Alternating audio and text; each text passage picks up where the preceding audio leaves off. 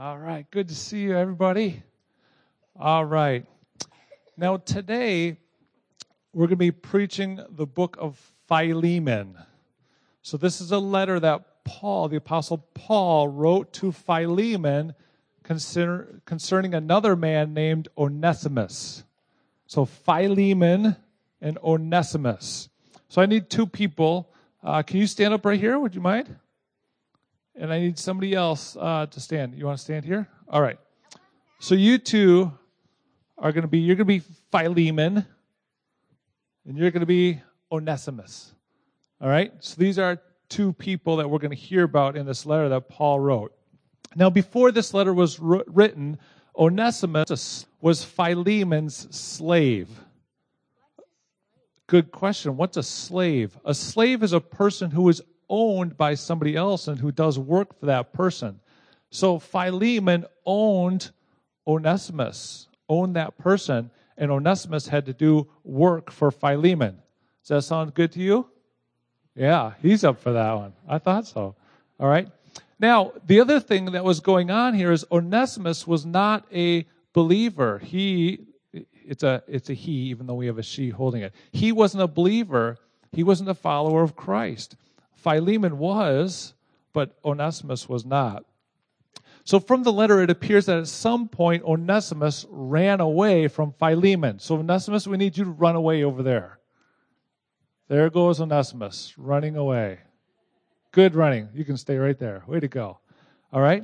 So Onesimus ran away. But while Onesimus was away, something spectacular happened. Something really great happened to Onesimus. Onesimus heard the gospel. He heard the good news of Jesus' death and resurrection for sin and heard that he could be saved by faith. And so Onesimus came to faith in Christ while he was away from Philemon. Now, when somebody comes to faith in Christ, they have a new identity. There are things about them that are now true that weren't true before. Identity means there are things that are true about them now, who they are, and these things weren't true before. Our identity is who we are. And so some of those things that became true of Onesimus is he was a new spiritual creation now. He was now a child of God. His sin had been forgiven. He was now part of the church, the body of Christ, and many, many other things are included there. So when Onesimus came to faith, these things became true of him. Now, Paul is writing this letter to Philemon because Onesimus is coming back to Philemon. So we need you to come back to Philemon. That could be kind of scary after being a slave who ran away, right? But he's coming back. So Paul is letting Philemon know that Onesimus is now a follower of Jesus and that he has a new identity, these new things that are true about him. And so Paul encourages Philemon to take Onesimus back and not treat him like a slave and to punish him for running away, but to treat him like a brother in Christ, because that's what he now is. And so because Philemon and Onesimus are now both Christians, they're both people following Jesus, they now should treat each other with love and kindness and forgiveness, right? Forgiving the sin that they have against one another. And so when we come to faith in Jesus, we too have a new identity. We have new things that define us, that are true about us. When we come to faith in God, we are now children of God. We're part of the same spiritual family as one another, and we're brothers and sisters in Christ. So look at the people around you. These are brothers and sisters. Yeah. Brothers and sisters. All right. So these things should affect how we interact with each other. You two are brothers already, right? Yeah. So these things should affect how we interact with each other and how we relate to each other. Yeah. All right. So now we should treat each other, everyone else, with kindness and love. We should forgive the sin that we have against one another because we're now brothers and sisters. We have new identity. We're together in the church, in the body of Christ.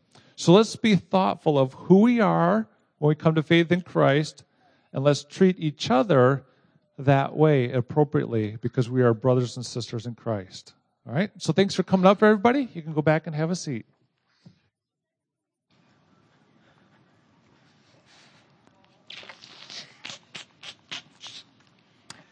All right, thank you, Pastor Jeff. As he said, we are in the book of Philemon. So if you would turn with me there, the book of Philemon is in the back of your Bible in the New Testament. Over the next 4 weeks, God willing, we are going to preach through these books of the Bible that are kind of the forgotten letters. That is on page 1000 in the Bibles in the seat in front of you. I am calling this series the Hobbit series, the Hobbit letters. Hobbits are remarkable. They're tiny, but there's a lot to them. They seem insignificant, and yet in Tolkien's world of Middle-earth, the Middle-earth was radically different just because of them. And so over the next 4 weeks, we'll preach through these smaller Hobbit books of the Bible, Philemon, 2nd and 3rd John, and Jude.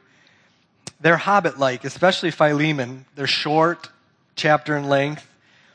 They're overlooked. We don't often go to them as much as you might, let's say, like Romans. I don't think I've ever been in a church that has preached through them or did a Bible study on them even. But as I said, especially Philemon, so I'm the same because of them. This book in particular. And so I thought it'd be enjoyable. And some of you have lovingly complained to me that I start books and don't finish them. So I'm going to finish 4 books in the next 4 Sundays, God willing. I showed you. All right. Fellowship of the Ring. If you're familiar with the Lord of the Rings trilogy, not the movie so much as the books, the first of the Fellowship of the Ring are 9 individuals who previously had not really joined together, known each other, been associated. They joined together in a fellowship aimed at saving the world. They have to destroy the Ring of Power. That idea of fellowship is central to this book. The 9 who come together in that book, Frodo, Sam, Gandalf, Aragorn, and others, are joined together and take on such a common identity that they become willing to give their lives for the others, and some do. They identify with each other. They have a common, united fellowship there for each other. That's what Philemon is all about.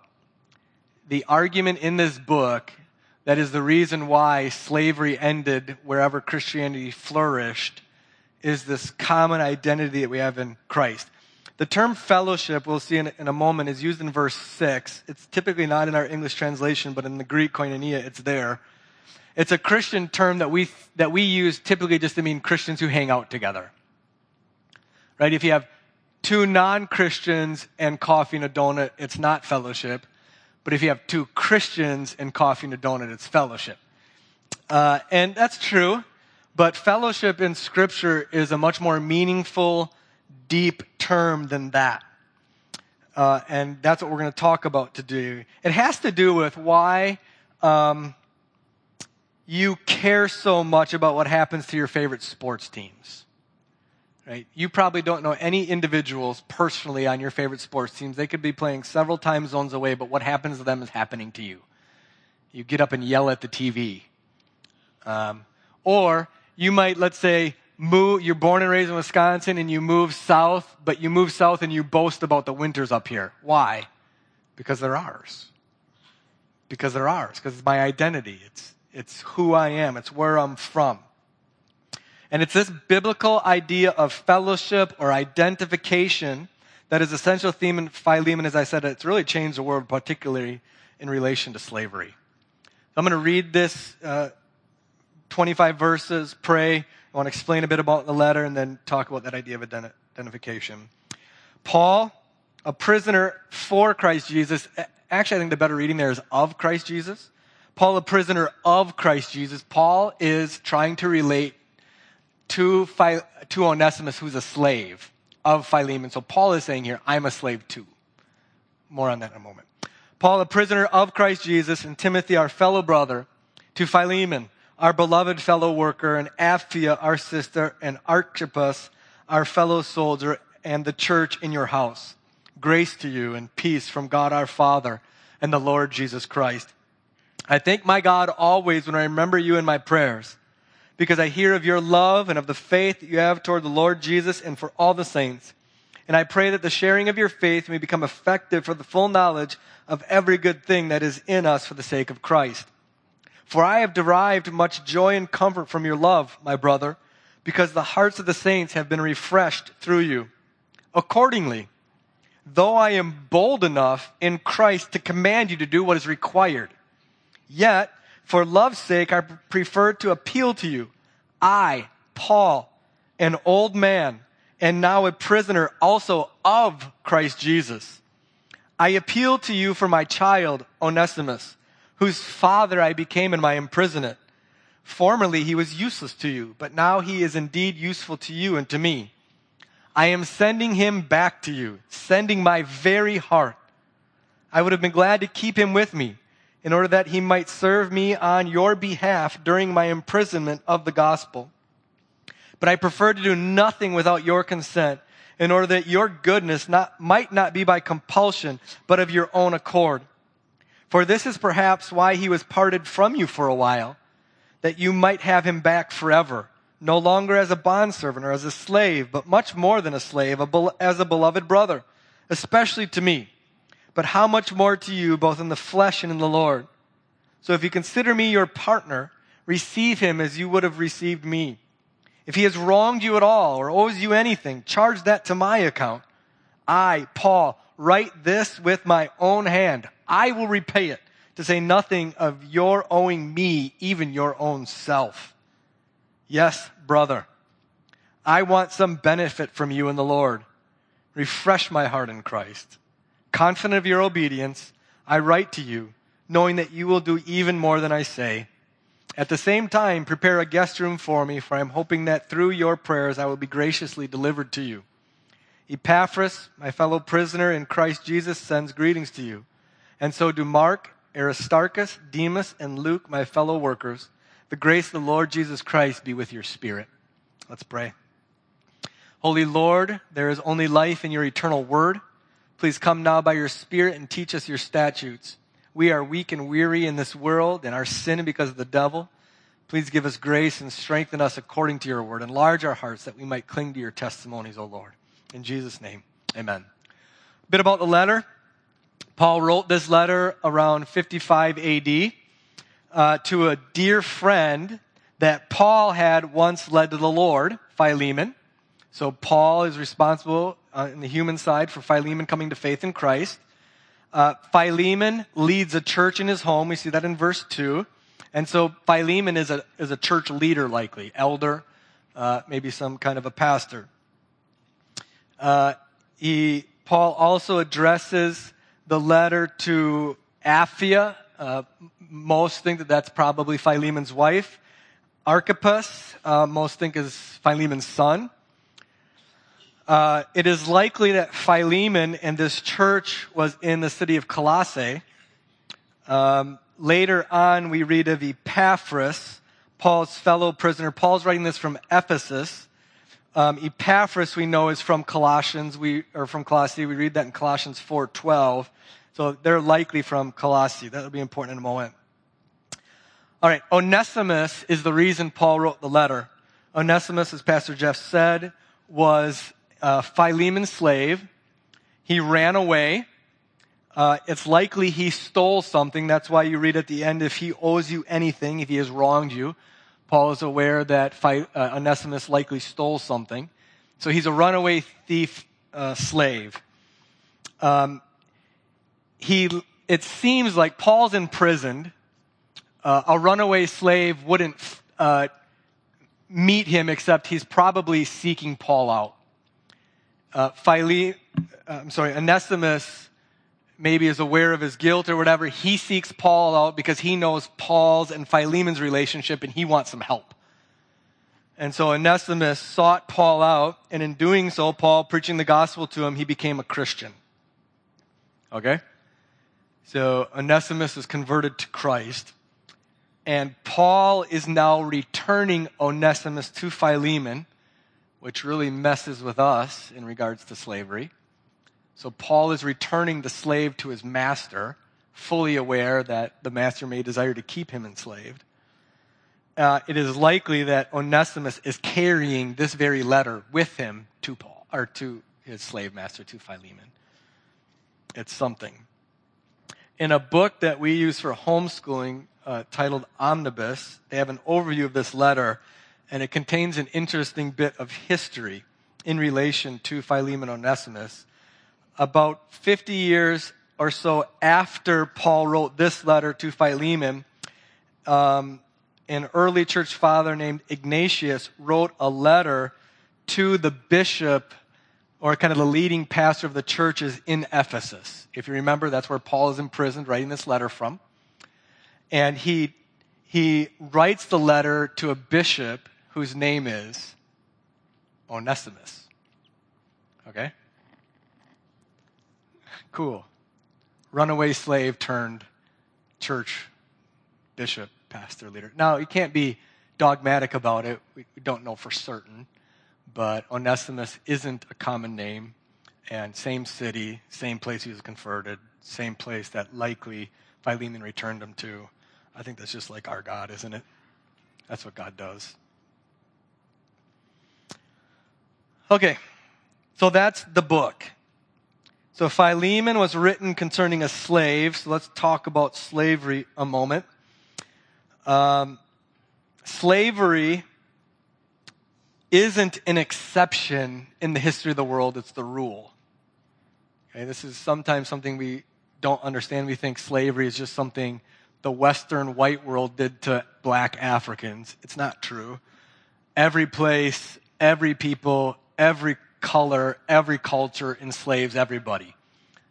Even in the Western world, as white Westerners are taking blacks, there was blacks in Africa who were taking their own and selling them to us, and at the same time crossing the Mediterranean and taking captive white Europeans and enslaving them in Africa, okay? Slavery is just absolutely prevalent everywhere in the history of the world. It's just completely normal. Obviously, it's true of this time in the world as well. This kind of slavery in kind of the ancient pagan world was completely awful. Slaves were treated terribly. We don't know the kind of slave owner Philemon was, but slaves had no legal rights, no right to marry, executed really basically for any trivial cause. Philemon had every legal right to execute Onesimus, torture him, whatever. It was absolutely awful. When we read about slavery throughout the New Testament, so if you can put yourself in this place, Christ dies and rises, the gospel is spreading, and so now the church leaders are going to have to interact with things that in of themselves are evil and wicked. Not in of themselves evil and wicked, but the way they're done are evil and wicked. And how are they going to do it? And the New Testament doesn't end slavery, but legislates it under the command to love your neighbor. So in the very letter written to the very city where Philemon likely lives, Colossae, Paul writes, "Masters, treat your slaves justly and fairly, knowing that you yourself have a master in heaven." And so the Bible doesn't name slavery itself morally evil, but how masters treat their slaves could be morally evil. And so you have, as a Christian, to wrestle with, you have the Apostle Paul sending a slave back to his master for enslavement. Wants his freedom, but he knows justice, and he is acting justly in this case. So Paul's letter to Philemon isn't itself about slavery, but it is the prime example in the Bible of how the gospel applies to it. How does the gospel of Jesus Christ, how does the Word of God go about ending something like slavery? Okay? How should we as Christians interact with moral evils in our world? This letter is probably the best example we have in the Bible of how to do this. How to act Christian in a pagan world. How to think and write and act towards things like this. At the heart of Paul's application of the gospel to slavery is fellowship. Again, by fellowship, I'm not talking about Christians hanging out. We're talking about our mutual, deep, real identification with each other. That changes how we relate to others. It changes how slaves relate to masters. It changes how husbands relate to wives and wives to husbands. It changes how workers relate to bosses. It changes how we relate to the government. It becomes the core of who we are, and it changes how we view everything, especially relationships. I haven't read the book I'm about to reference myself, not Philemon, another book. I've read Philemon a few times. During my research on this book, I heard of another book written by a Harvard professor of sociology, himself a descendant of slaves, who decided to research the entire history of the world regarding slavery. Orlando Patterson is the professor's name. The book is called Freedom in the Making of Western Culture. It's regarded as one of the best and most important books about the history of slavery. What he found is what I said earlier, that slavery is absolutely ubiquitous in the history of the world. It's just normal. Everywhere he researches slavery as a thing, it doesn't matter. It doesn't matter what culture, it doesn't matter what race, everybody's enslaving everybody. But this non-Christian, Marxist sociology professor, what he also discovered is that the only cultures that consistently ended slavery were cultures where Christianity took the deepest root. And he writes this, it's historical. Western cultures where the gospel becomes the dominant worldview end up ending slavery by and large. Right. He doesn't know why. We know why. Philemon will tell us why. Okay? What we'll see in Philemon, this idea of identification, of fellowship, is the reason why wherever the gospel takes hold, things like slavery end up going away. This little book, I don't think it would be overstating to say, is the reason why slavery has ended in the West. This little book. It's a big deal. It's a Hobbit. So let's talk about this identification in this book.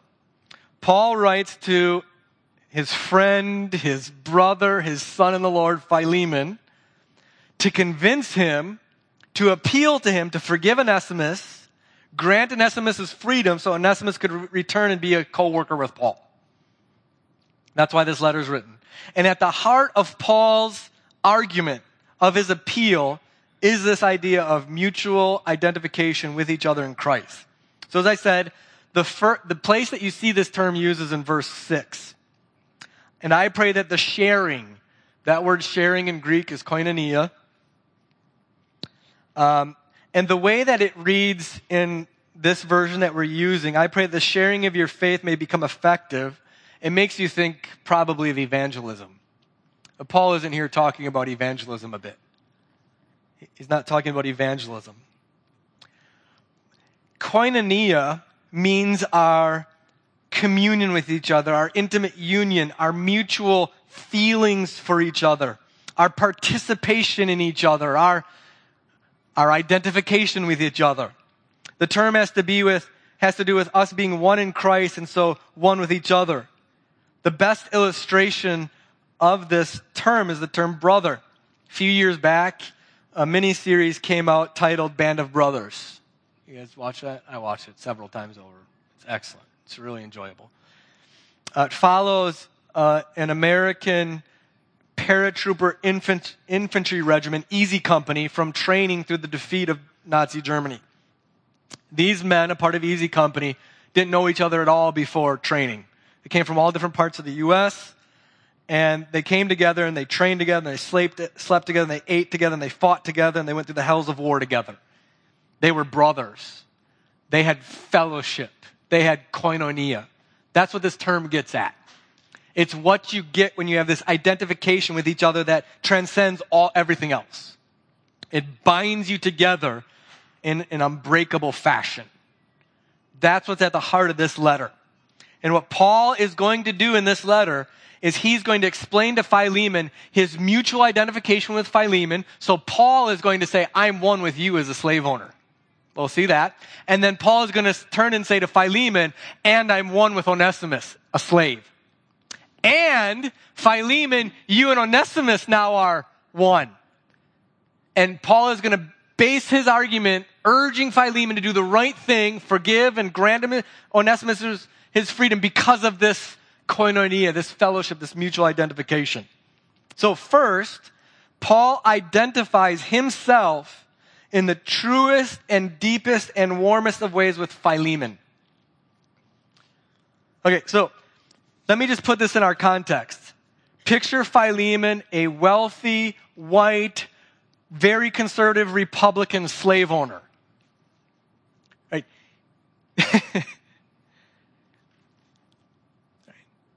You don't identify with people like that in our world anymore. Right? That's what Paul is doing. First, you see right in verse 1, Paul calls Philemon beloved. Philemon, you are beloved to me. This is father-son language. Philemon, you are my fellow worker, my equal. He's identifying with Philemon in the most significant of ways. He prays for Philemon, that God's grace and peace might be his. He thanks Philemon in verse 4. I thank my God always for you. He's so intimate with Philemon. Verse 7, Paul has derived much joy and comfort from Philemon's love because the saints whom Paul loves, Philemon is loved. See, Paul is showing this very deep, intimate connection with him. Skip down to verse 17. Paul urges Philemon to remember their partnership. If you consider me your partner, they're partners. Verse 19, Paul reminds Philemon that Philemon owes him his very self. That's how intimate the connection, the identification of these two is together. Now, if we just take our world's view of Philemon, Philemon should be hated. He's the unforgivable. He's wealthy. He has slaves. He's a Christian. And here is Paul saying, I am completely 100% for you. You're mine, I'm yours. We're brothers. Fellowship, identification. And brothers and sisters, this is what we have together in Christ. What Paul is describing in his connection, his identification with Philemon is just true because of Christ with us, each other. This is why the New Testament over and over and over and over again rebukes us for our lack of treating each other in accordance with it.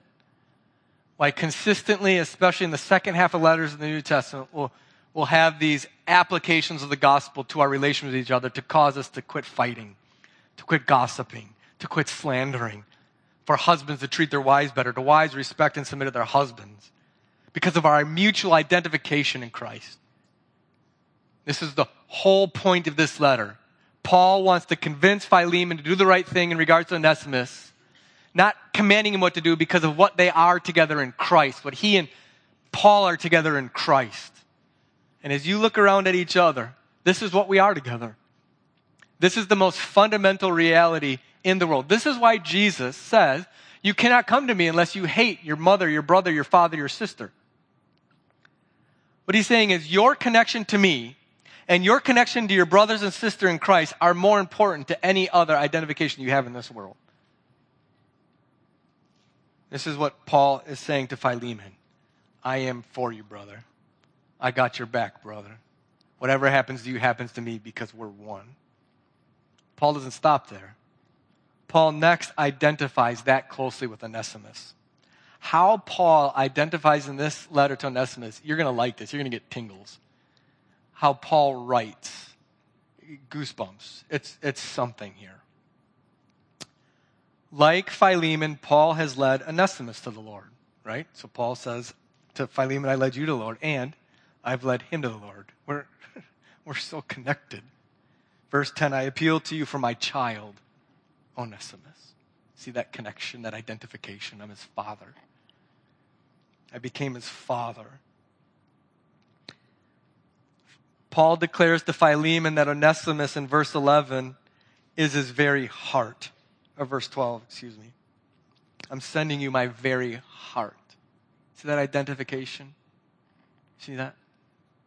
It takes faith to believe that about each other, doesn't it?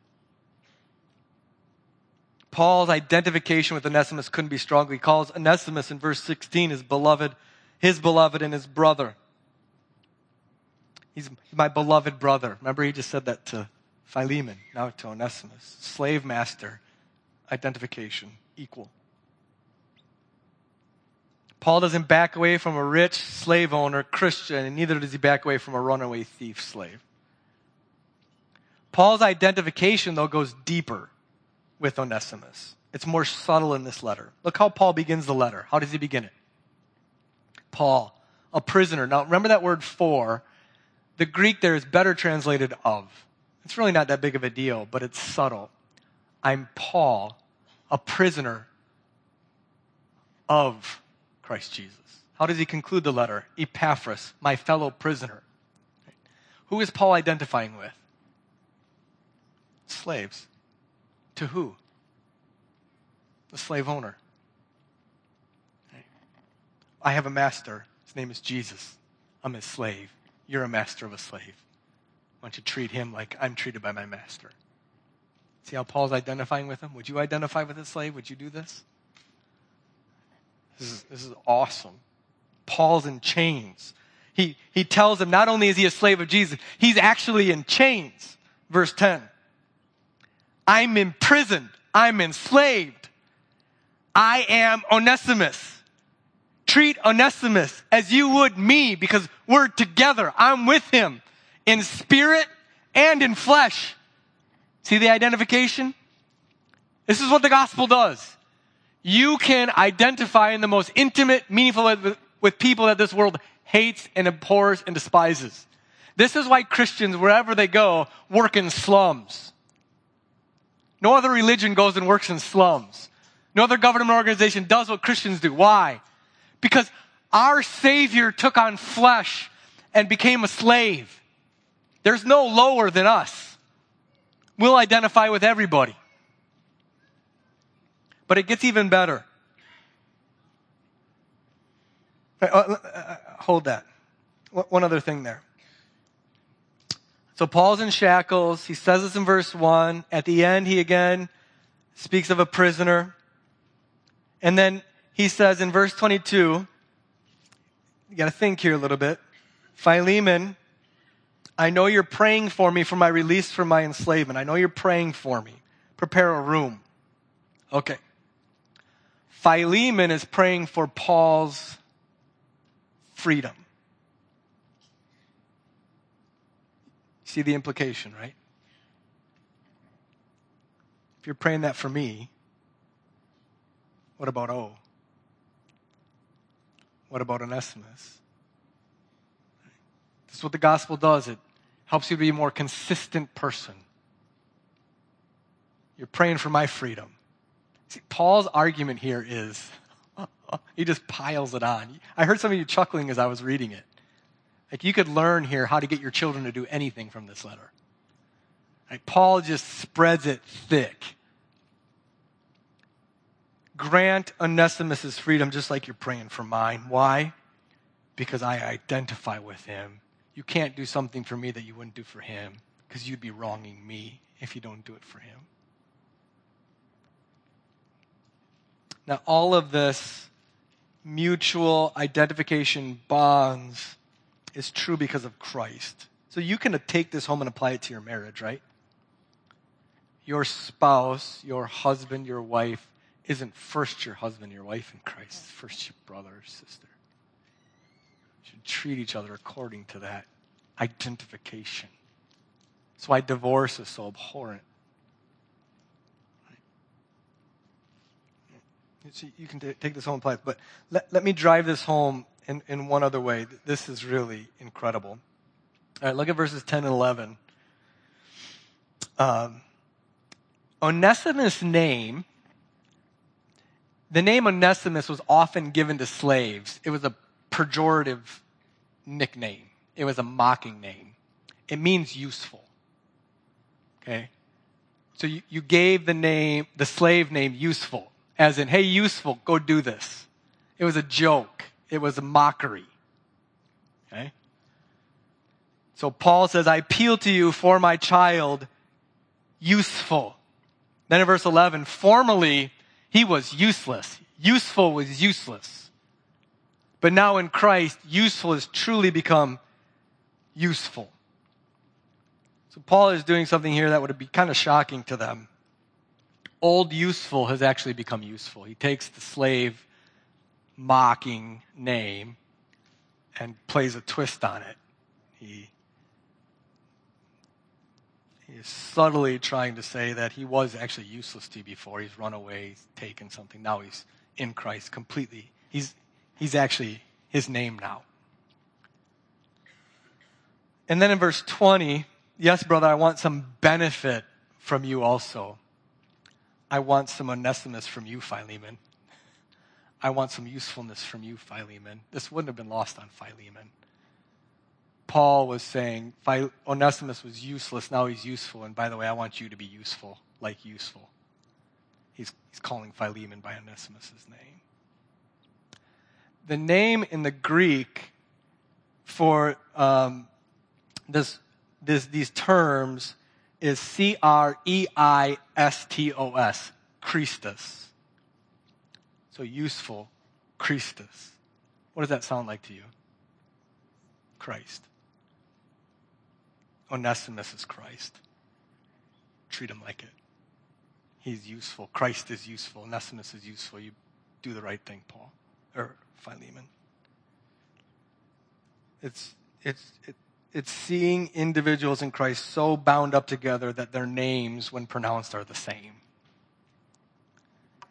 That's how Paul is seeing them in Christ. That's how we're to see each other in Christ. That's how we're supposed to see each other in Christ. That's why sin against each other is so spoken of in the Bible so horribly. We're supposed to grow in brotherly affection for each other. That's why Paul, when he's writing to churches that are undermining him and stabbing him in the back, it hurts so much. And he'll just plead with them, don't cause me any more pain like this, because of their identification with each other. So that's what Paul's doing. That's what's going on in this letter. That's how slavery ends in this world, by us realizing who we are in Christ. Our names sound the same. That's how deep this is. Let me close with verse 15. I think this is really helpful. For this is perhaps, Paul is doing some thinking for Philemon. Philemon's, okay, so why would God take Onesimus from me? And Paul's going to answer it for him. For this is perhaps why he was parted from you for a while, that you might have him back forever, no longer as a slave, but more than a slave, as a beloved brother. The perhaps here, as Doug Wilson says, doesn't indicate that Paul is unsure if God will use this for good. Right? God works all things for the good. But Paul isn't sure yet which good will come of it. And the good that Paul is looking to come of this is Philemon granting Onesimus his freedom. Philemon letting Onesimus go. Philemon has ownership of Onesimus. He's got a grip on him. Paul wants the good to come, perhaps the good to come of Philemon letting him go so that he can have him back in even a more meaningful way. Now, likely, Philemon did grant Onesimus his freedom. We have this letter in the New Testament. It isn't likely that Philemon would have allowed this to be circulated if he didn't. And Onesimus, as we said in the beginning's name. But let me just think about that. God takes something from Philemon that was precious, and Philemon got something back even better. You see that? God took Onesimus, something valuable and important that Philemon owned, that he had a grip on, and got him back. And now Paul is urging him to do it again, this time of his own free will. What in your life do you need to do that with? What in your life has God taken that you need to see the good that God will be returning to you? Or what in your life do you need to give up, let go to God? I'm not talking here about kind of the cheap things, about some kind of food or drink. I'm talking about meaningful things, the control you think you have over somebody in your life, the reputation that you want to have in the workplace, or what your spouse thinks about you, or maybe it's money, or I don't know what it is for you, but what is that? Sometimes moms, your reputation is so bound up in your kids. You just got to let that go. I don't know what it is. But have faith not to lose it. Have faith not to give it up, because look at what you get back. Lost a slave, you got back a brother. Let's pray. Father, help us now to see the truth of our mutual identification with each other in our Savior, our Lord, to see each other with this eyes of faith as totally one with each other, of having each other's names almost. Help us to live in accordance with that. Help us to treat each other well in accordance with that. Help us to speak each other well according to that. That we might bring you glory, oh God. And wherever it is that we need to have this applied, God, I pray that you do it. You do it for your glory and for our good. We pray this in Jesus' name. Amen.